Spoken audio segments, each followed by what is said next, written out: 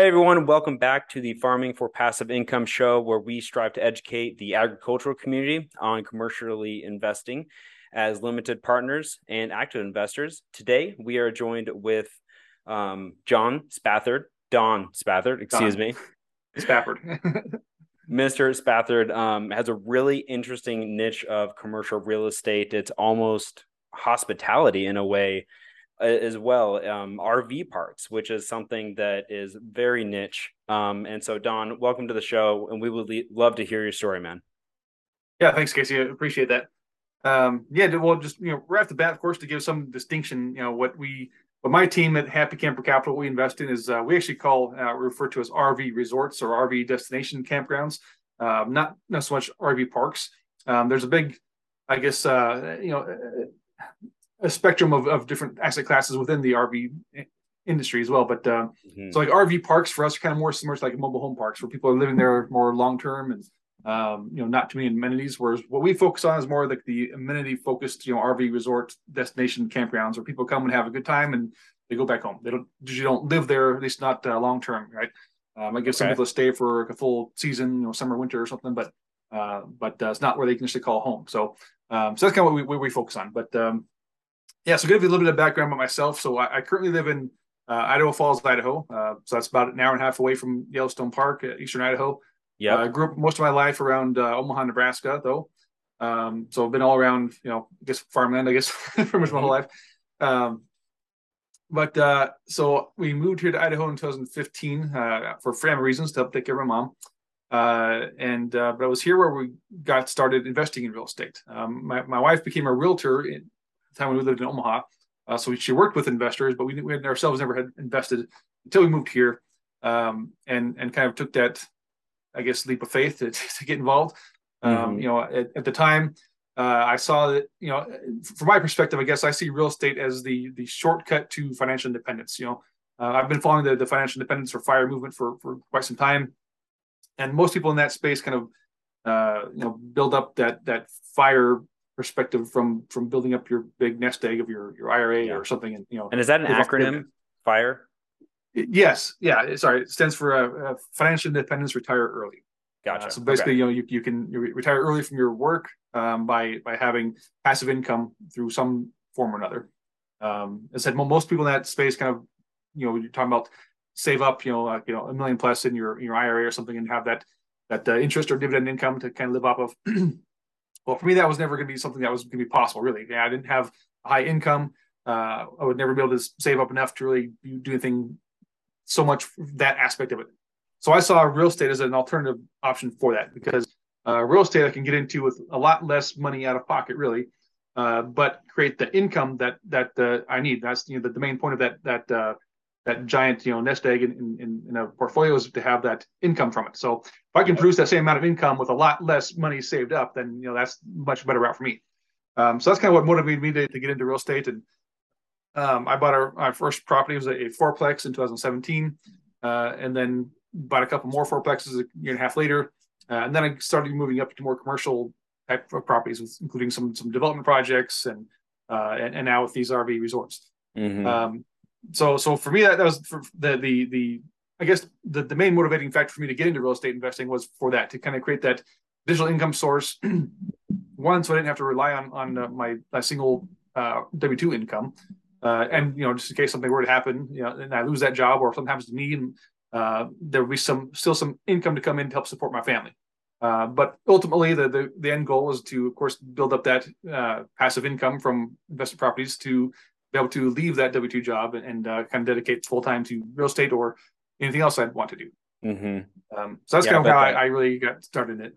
but that really hit home when COVID hit in 2020, and you started investing around 2015, right? 17, So 2017, yeah. 2017, yeah. So pretty good timing. Yeah. Yeah, So you yeah, and mentioned you started, diving into it, and you were doing fourplexes for a while. So what was mhm. some of the logic that you were running through your head from fourplexes to kind of hopping into commercial? Yeah. Well, it kind of so I guess going back, the reason I even got into fourplexes to begin with is I knew I wanted to be in like multifamily or some other type of multiple doors, type of situation. Buying single family homes for me would not was not an option. I did not see the income coming from a single family property. And anytime anything would go wrong, have to replace a major component, like HVAC or whatever, that pretty much wipes out your cash flow for a full year or more. Yep. So I never saw that as something I could really scale with, and so I wanted to go into multifamily or commercial real estate, but I didn't yet know how or have the connections to do that. So I started with the biggest I could do, which was with the fourplexes. So my plan was just to continue buying fourplexes as much as I could to get as many doors as I could to produce that income. But along the way, I realized that one, more competition came in. So in 2017, it was relatively easy. That first fourplex I bought, I found on Craigslist, and it was a great property. So the after that, everything else I'd try to make offers on. We get multiple offers and usually get outbid. So it became more complicated to get into because there are more investors in general getting into that space. And so I was trying to get into bigger deals still. I didn't yet know how, as I knew that I wanted to scale bigger and get into bigger apartment buildings or something. So I started looking. I made a lot of connections with brokers and wholesalers just to get property sent to me that were something bigger. It's like a 8 to 20 units or something. Mm-hmm. I could see if I could try to find a way to get in one way or another. If I could at least find the property, I could maybe find a partner to help do it. Anyway, so kind of just doing that. That's what ultimately led me into these commercial deals that I got into. Kind of somewhat, I guess, purposefully, but not directly in the route I went. So again, I was trying to look into apartment buildings, but what got sent to me instead I got this opportunity to get into a land flip deal, which was this great commercial land that could be valued a lot more than what it was available for. So I actually got that under contract myself. Went and found partners to bring the cash to buy it, and then so we got into that deal with me putting $0 into it, and then we're flipping that year and now later, and then from there I got into Pretty impressive. another. I mean, how did you? Yeah. Did you have connections beforehand, just through years and years of running Well, through the commercial agents, or how did that work? not really. So it was the fourplexes that I bought in Arkansas. That broker came to me with this land deal. It was some off market land that another agent friend of hers had available. These are off market, not listed. And so she had bought some. This other agent bought some, and she was just trying to kind of share it amongst their clients of who could possibly buy or would want to buy. And so this opportunity got sent to me. It was like a 2.5 acre lot in a prime location, but obviously much more than I could afford to pay for at the time, or even get a loan for. But I was like, well, let's give it a shot. I was like, let's get it under contract, and I'll see what I can do. So I basically had like a couple weeks just to quickly find a way to get it done. And if not, if I had to back out, big deal. I wouldn't be out anything. At least it was worth trying. So Yeah. So yeah, I didn't really have a whole lot of connections even at that point. I was still relatively new, but I'd made enough connections and at that point mostly through bigger pockets. And so I kind of reached out to the people I'd connected with in some way or another to see if they'd be interested in it. I had a few people that were interested, but in the end, I settled on someone that's actually in that area, who'd been on a guest on the Bigger Pockets podcast. He does a lot of house flips in that area, so he had connections to private investors to bring the capital for those deals. So I ultimately partnered with him and one of his private lenders to kind of come with us, all three of us together on that deal. Okay. But yeah, for me, it was just, I saw it as an opportunity. I'm like, what do I got to lose to give it a try, right? I mean, Yeah, exactly. if I can't get it done, no big deal. I just I lose a little bit of my time, but That's a great risk-adjusted return proposition right there. exactly. Yeah. Yeah. And so from there, like not too long later, maybe I don't know. Well, I guess a bit later. That was in I guess 2019 when we closed on that. So then in 2021, I came across. So I went back to that same agent that had that land and asked him if he had any more lots available. And so there was another one down the road that was available. So kind of did the same thing. I got under contract. This time with the intention to build on it. I wanted to actually do something with it, not just flip it. And so kind of the same thing. I got under contract and went and talked to a few people that could be potential partners to be interested in it. Found one that liked the idea, wanted to build as well, and so we kind of pulled our capital together to buy the land.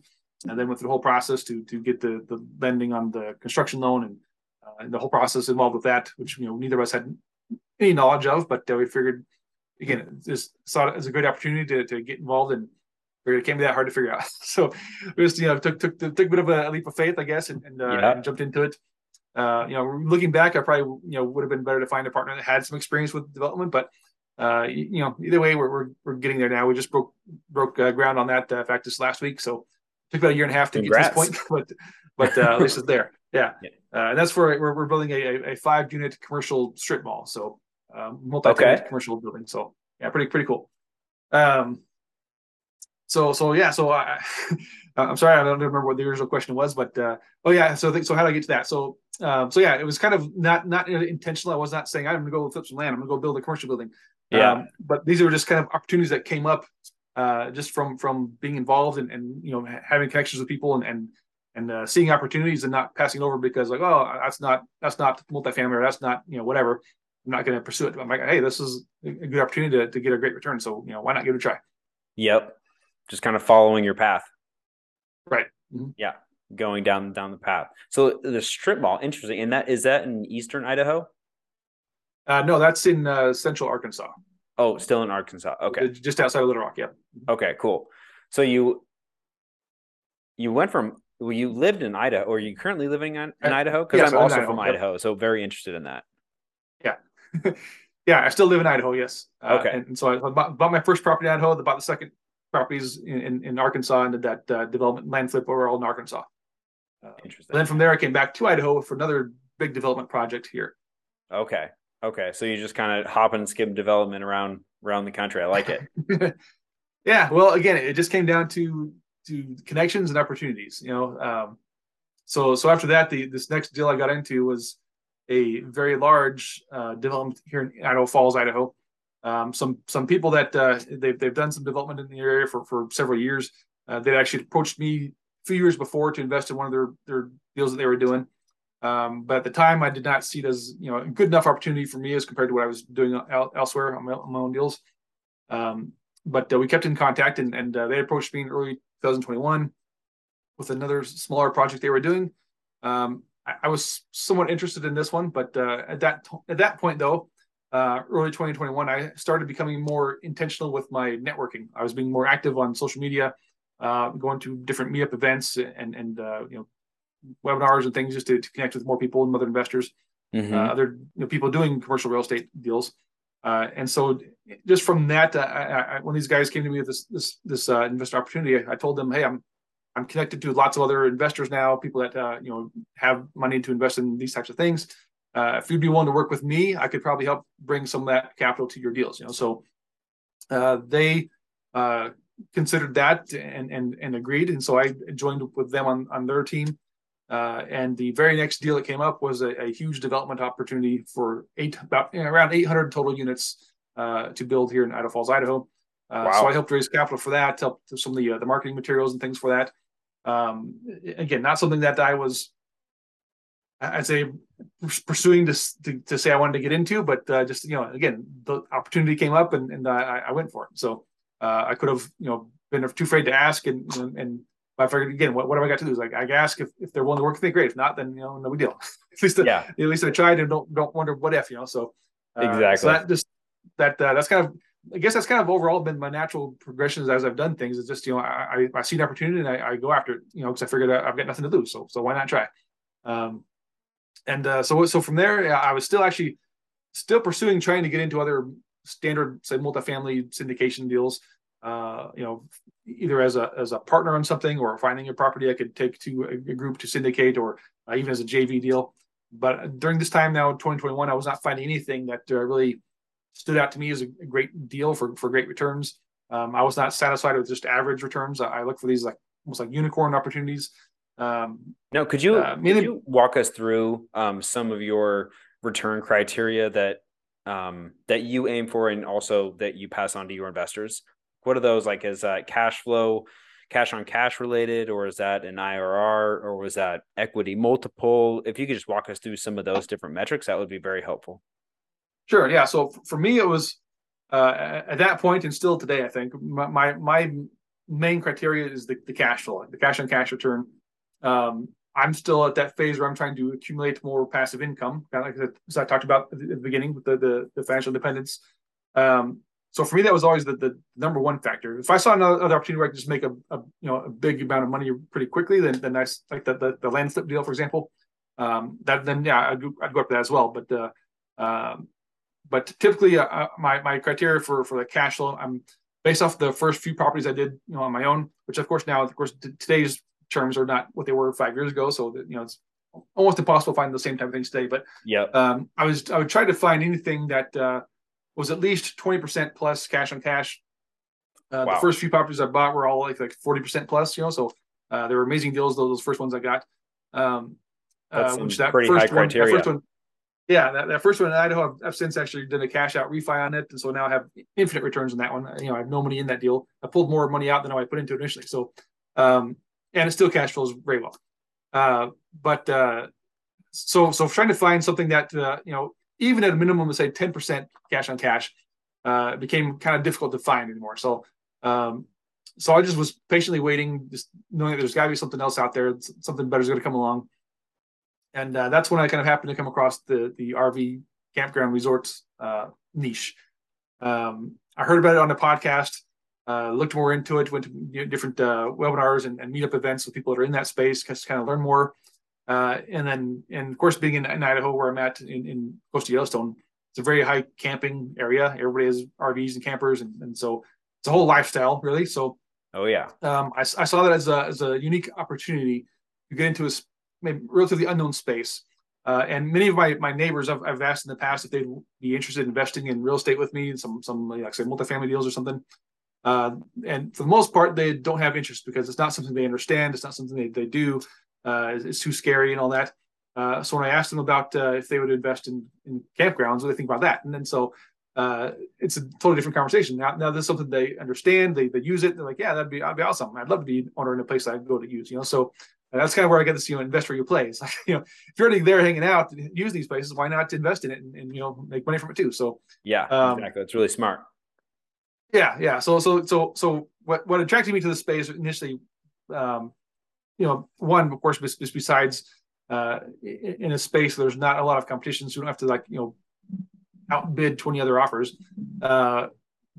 These campgrounds offer much higher returns than what I'm seeing anywhere else right now at this time. So typically on our average deal that we purchase and provide to our investors, we're looking at generally around a 15% cash on cash over that 5-year hold, with a total of maybe 2.5 to 3x multiple. So 20% plus IRR. So very high return deals as compared to just about anything else right now. At least double what I'm seeing in most multifamily or other commercial syndications. So that aspect, of course, is ideal for someone like myself that's looking for great cash flows from day one. And then top of that, you have the option as an investor. You can actually go to these properties yourself, hang out there, have a good time, create memories, use this investment, rather than just having it on your paper, So Yeah, so those are some great aspects of it. yeah. It's really smart that you bring your investors in. It's almost like a membership, if you will.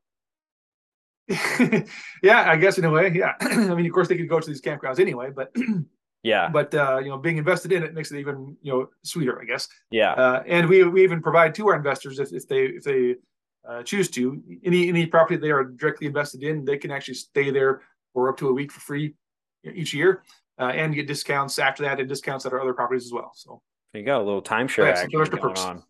Yeah, basically. Yeah, nice. How does it work with seasonality there? With the seasons changing, do you see a lot of turnover or peak seasons, low seasons? And how do you guys manage through those if there are any ups and downs? Yeah, and that's of course going to depend by the property and the location. Mm-hmm.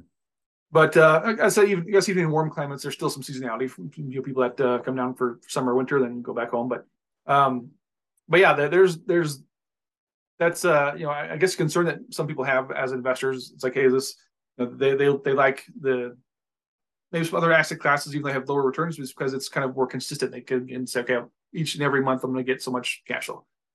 So with our properties, there is some seasonality to that. But even then, say if there's only 8 months out of the year where it's really an on season and it's just generating money. That's still, even those 8 months, is going to produce higher returns than what those other properties do year round. But we still do get income in those off seasons anyway. There's multiple things we can do. So one, first of all, just the basics is, just, RV and boat storage. So we can charge people to store their things there. So for them, it's like, if they're going to pay to store it someplace else anyway, might as well just keep it here. Yep. So smart. Two, we typically have some cabins or other like short-term rental options. So people that want to have like a family getaway or whatever type of vacation during winter or something, they can still come there and rent those places. We do have some cases. One of our properties in Iowa, we have some traveling nurses that stay in the properties year round while they're working at local hospital. There's also in many cases the some of these properties that they stay full pretty much all summer long. So people make the reservations ahead of time. So we still get income from reservations that people prepay during those winter months to kind of still bring in income during those off times, I guess. Then there's also many other options. So, for example, we've looked into a local business for one of our properties in Iowa. A local business actually wants to rent the space and do some profit share with us, do a Christmas light drive-through display. So that's a kind of a big thing these days too. Is people use drive-through Christmas light displays, and might as well use the campground for that. And it's already got the roads and everything in place, and so there's multiple things we can look at to still produce revenue even in the time when there's not typically considered as a revenue season. Yeah, exactly. Yeah, that's really smart. Figuring out ways to generate that off-season income is probably, a big risk from an investor standpoint, because obviously it's easy something to foresee. But on the flip side of that, it seems like they would be very low CapEx and very low budget. Is that true, or what are some of the lookouts that you guys are looking out for? Sure. So first of all of our properties are value added in one way or another. We typically do some expansion. So we'll say upfront CapEx. We'll say we're going to build them out, add on more spaces, add on more amenities, add on more possibly buildings for like restaurants or convenience stores or whatnot. So there's a big CapEx budget upfront for what we do to make it a nicer property, to be more produce more income. But going forward, overall, I'd say we're not like replacing hundreds of HVAC units or toilets and these kind of things that you do with an apartment building. And there's very little, overall, there's not many buildings on site, so there's not a whole bunch of CapEx budget set aside for like replacing roofs or that kind of stuff. Of course, there's still some things that still will need maintenance, no matter what. You have to, but our biggest expense overall is going to be more around like staff. As compared to an apartment building where you might have a property manager and a maintenance guy or something. We have to have a staff of probably about a dozen people or so, kind of pay them to be working there year round. So our biggest expense comes from more staff more than anything else, and then probably insurance next. But overall, there's not a whole lot of repairs to be done or pest control but what we like best, of course, about that, we also don't have to worry about evictions and eviction moratoriums and replacing carpets and that kind of stuff. So it's much more, I guess, somewhat easier to manage in that regard. Yeah, pros and cons to each one. That's an interesting point you bring up about staff, especially as it relates to most of your locations are probably more in rural areas, I would imagine, because they're out camping, right? So the labor pool is already very limited. So how do you guys curb that risk? Yeah, so some of them tend to be kind of close by others, like smaller towns and cities. So there are people that can live nearby, but in other cases, people will tend to just live on site. So we provide some housing for those that, I guess, would need it to keep the staff, especially a park or campground manager that will be living there on site pretty much to manage everything. So there's different things. Some people don't mind the drive. In most cases, our properties aren't too far out. They're like not in the middle of nowhere. That's part of our criteria. Actually, we want properties that are within a couple hours drive of a major city to basically have that built-in user base anyway. Yeah. So there's probably some people that will live somewhat nearby anyway that can drive there if needed to.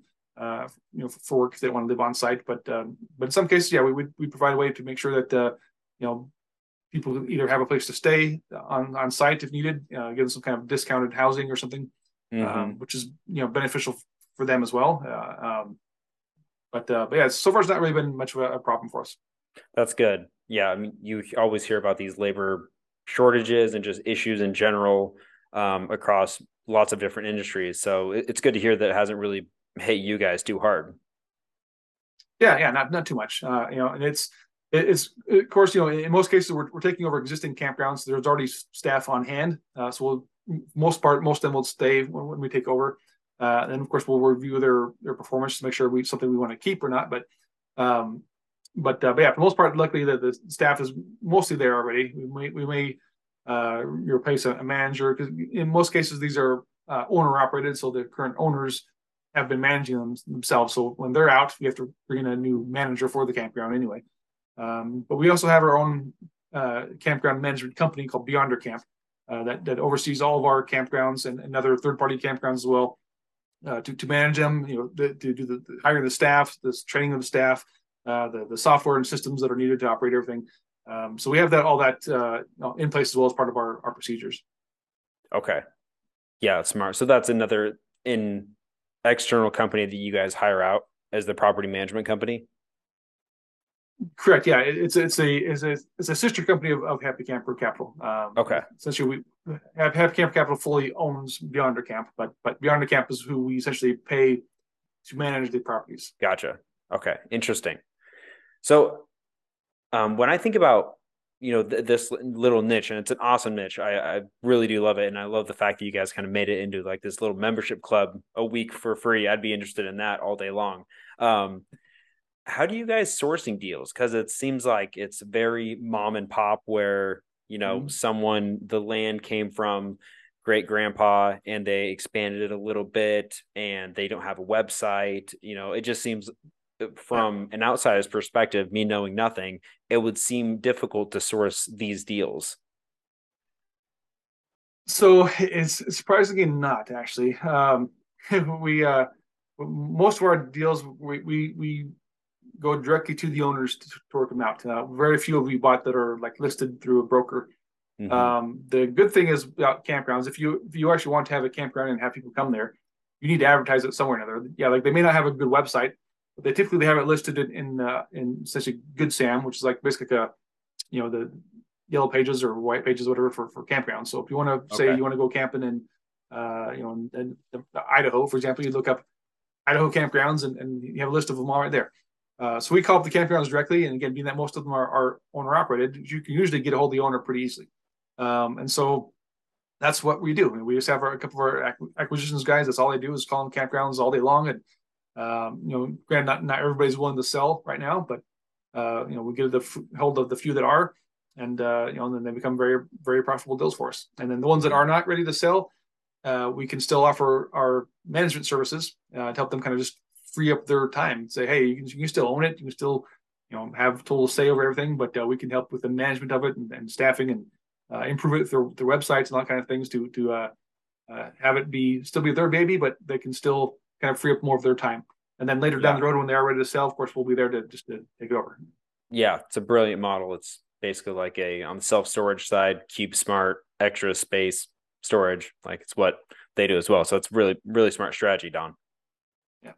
Yeah.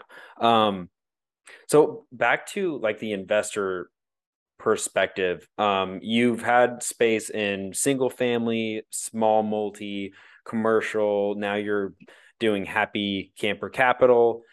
How are you bringing in investors, and what does that investor journey look like with your company?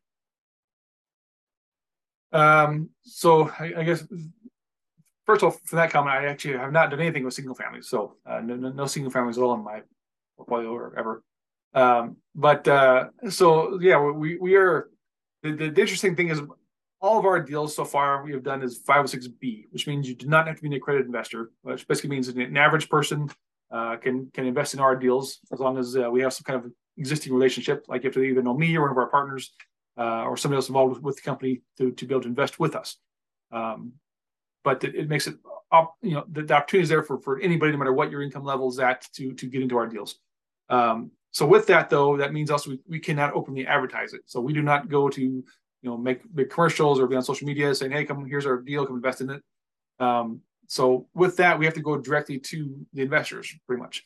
Mm-hmm. We of course do some marketing, just in generalities, like what me being here on the podcast, for example, or just some kind of general social media, marketing, I guess we'll say, just to say, hey, if you're curious about investing in campgrounds, come talk to us, Okay. that kind of thing. So I get on a lot of investor calls myself. I'm on probably at least I'd say maybe 20 calls per week, or if not more, just talking to people that are interested in investing with us. And that's just me myself. Everybody else from our team is also talking to people. So we have people contacting us all the time, and we do some direct outreach, and then people, again, like we make appearances on like these podcasts.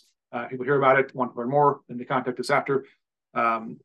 But we also do a monthly webinar we started doing. It's kind of an educational webinar, just in general information about finances, not anything directly related to Happy Camper Capital, but just things to help people improve their own personal, financial situation, or investing options. Like investing with your IRA, creating a fund, how to invest using a life insurance plan kind of thing. So Mm-hmm. lots of different things we kind of explore for options that people can use just to help learn more themselves, and also then use that to invest and improve their personal financial situation. So yeah, so go back to your question, I guess, long-winded answer. It's a bit complicated. Again, so we cannot openly advertise, but we just get word of mouth a lot of times as well. People that come invest with us, they realize these are great returns, that are everybody else they know is investing in multifamily or something, and they see what we're doing, and then go tell their friends, like, hey, you can get better returns with Happy Camper Capital. Come talk to them. So we get a lot of that, just word of mouth marketing as well. Okay, great. So 506B, pre-existing relationships, you're reaching out, and I love the fact that you have a finance background, correct? Yes, that's correct. Nice. So you're using that to educate other people about their finances, whole life insurance. Is it whole life or just general, or did I hear something else? No, well. So again, not my expertise. We have experts come on and talk about these things. So, Okay. but as far as I understand it, it's whole life insurance. Yeah, they you call that infinite banking concept. Essentially, creating a specific type of whole life insurance account that still creates, dividend income on that money value, Mm-hmm. but you can also still borrow against it to invest without affecting the dividends that come on that. So it's almost like making money in two places at the same time with the same money. So we'll Okay. actually be doing a webinar on that one coming up in October. So Okay. you can look out for that. Cool. Where can our listeners reach out to that webinar and join it if they would Yeah, be? well, I'll see. If they register on our website, happycampercapital.com, Okay. you'll receive, of course, email notifications when those come up to register for them. You also find it on our website. If you go to our website under, I think, resources and blog, you can find the information about that to register as well. We're doing them every month, so we have one coming up actually in September 8th, then again in October, and then November, December. So every month, plan on the first Thursday of the month. With some outside circumstances, not the first Thursday, but typically we plan for the first Thursday of every month to do some type of educational webinar. Awesome. Sounds good, man. I love it. Providing education to your investors is, I I think it's paramount. And like you said, investors aren't going to invest in something that they don't know or don't understand. So Mm-hmm. yeah, and investing in campgrounds all day long. So cool, man. Last segment of the show. One more question. What is something you wish I would have asked you from an investor standpoint? um, I guess maybe how someone can invest with Happy Camper Capital if you're interested in this. That's a great uh, question. How can you? Website? yeah, yeah.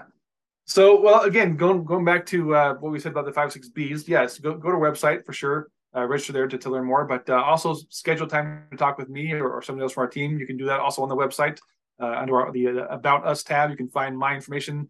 You can find a calendar link for me directly, so you can schedule time to talk with me and get to know myself or someone else from our team.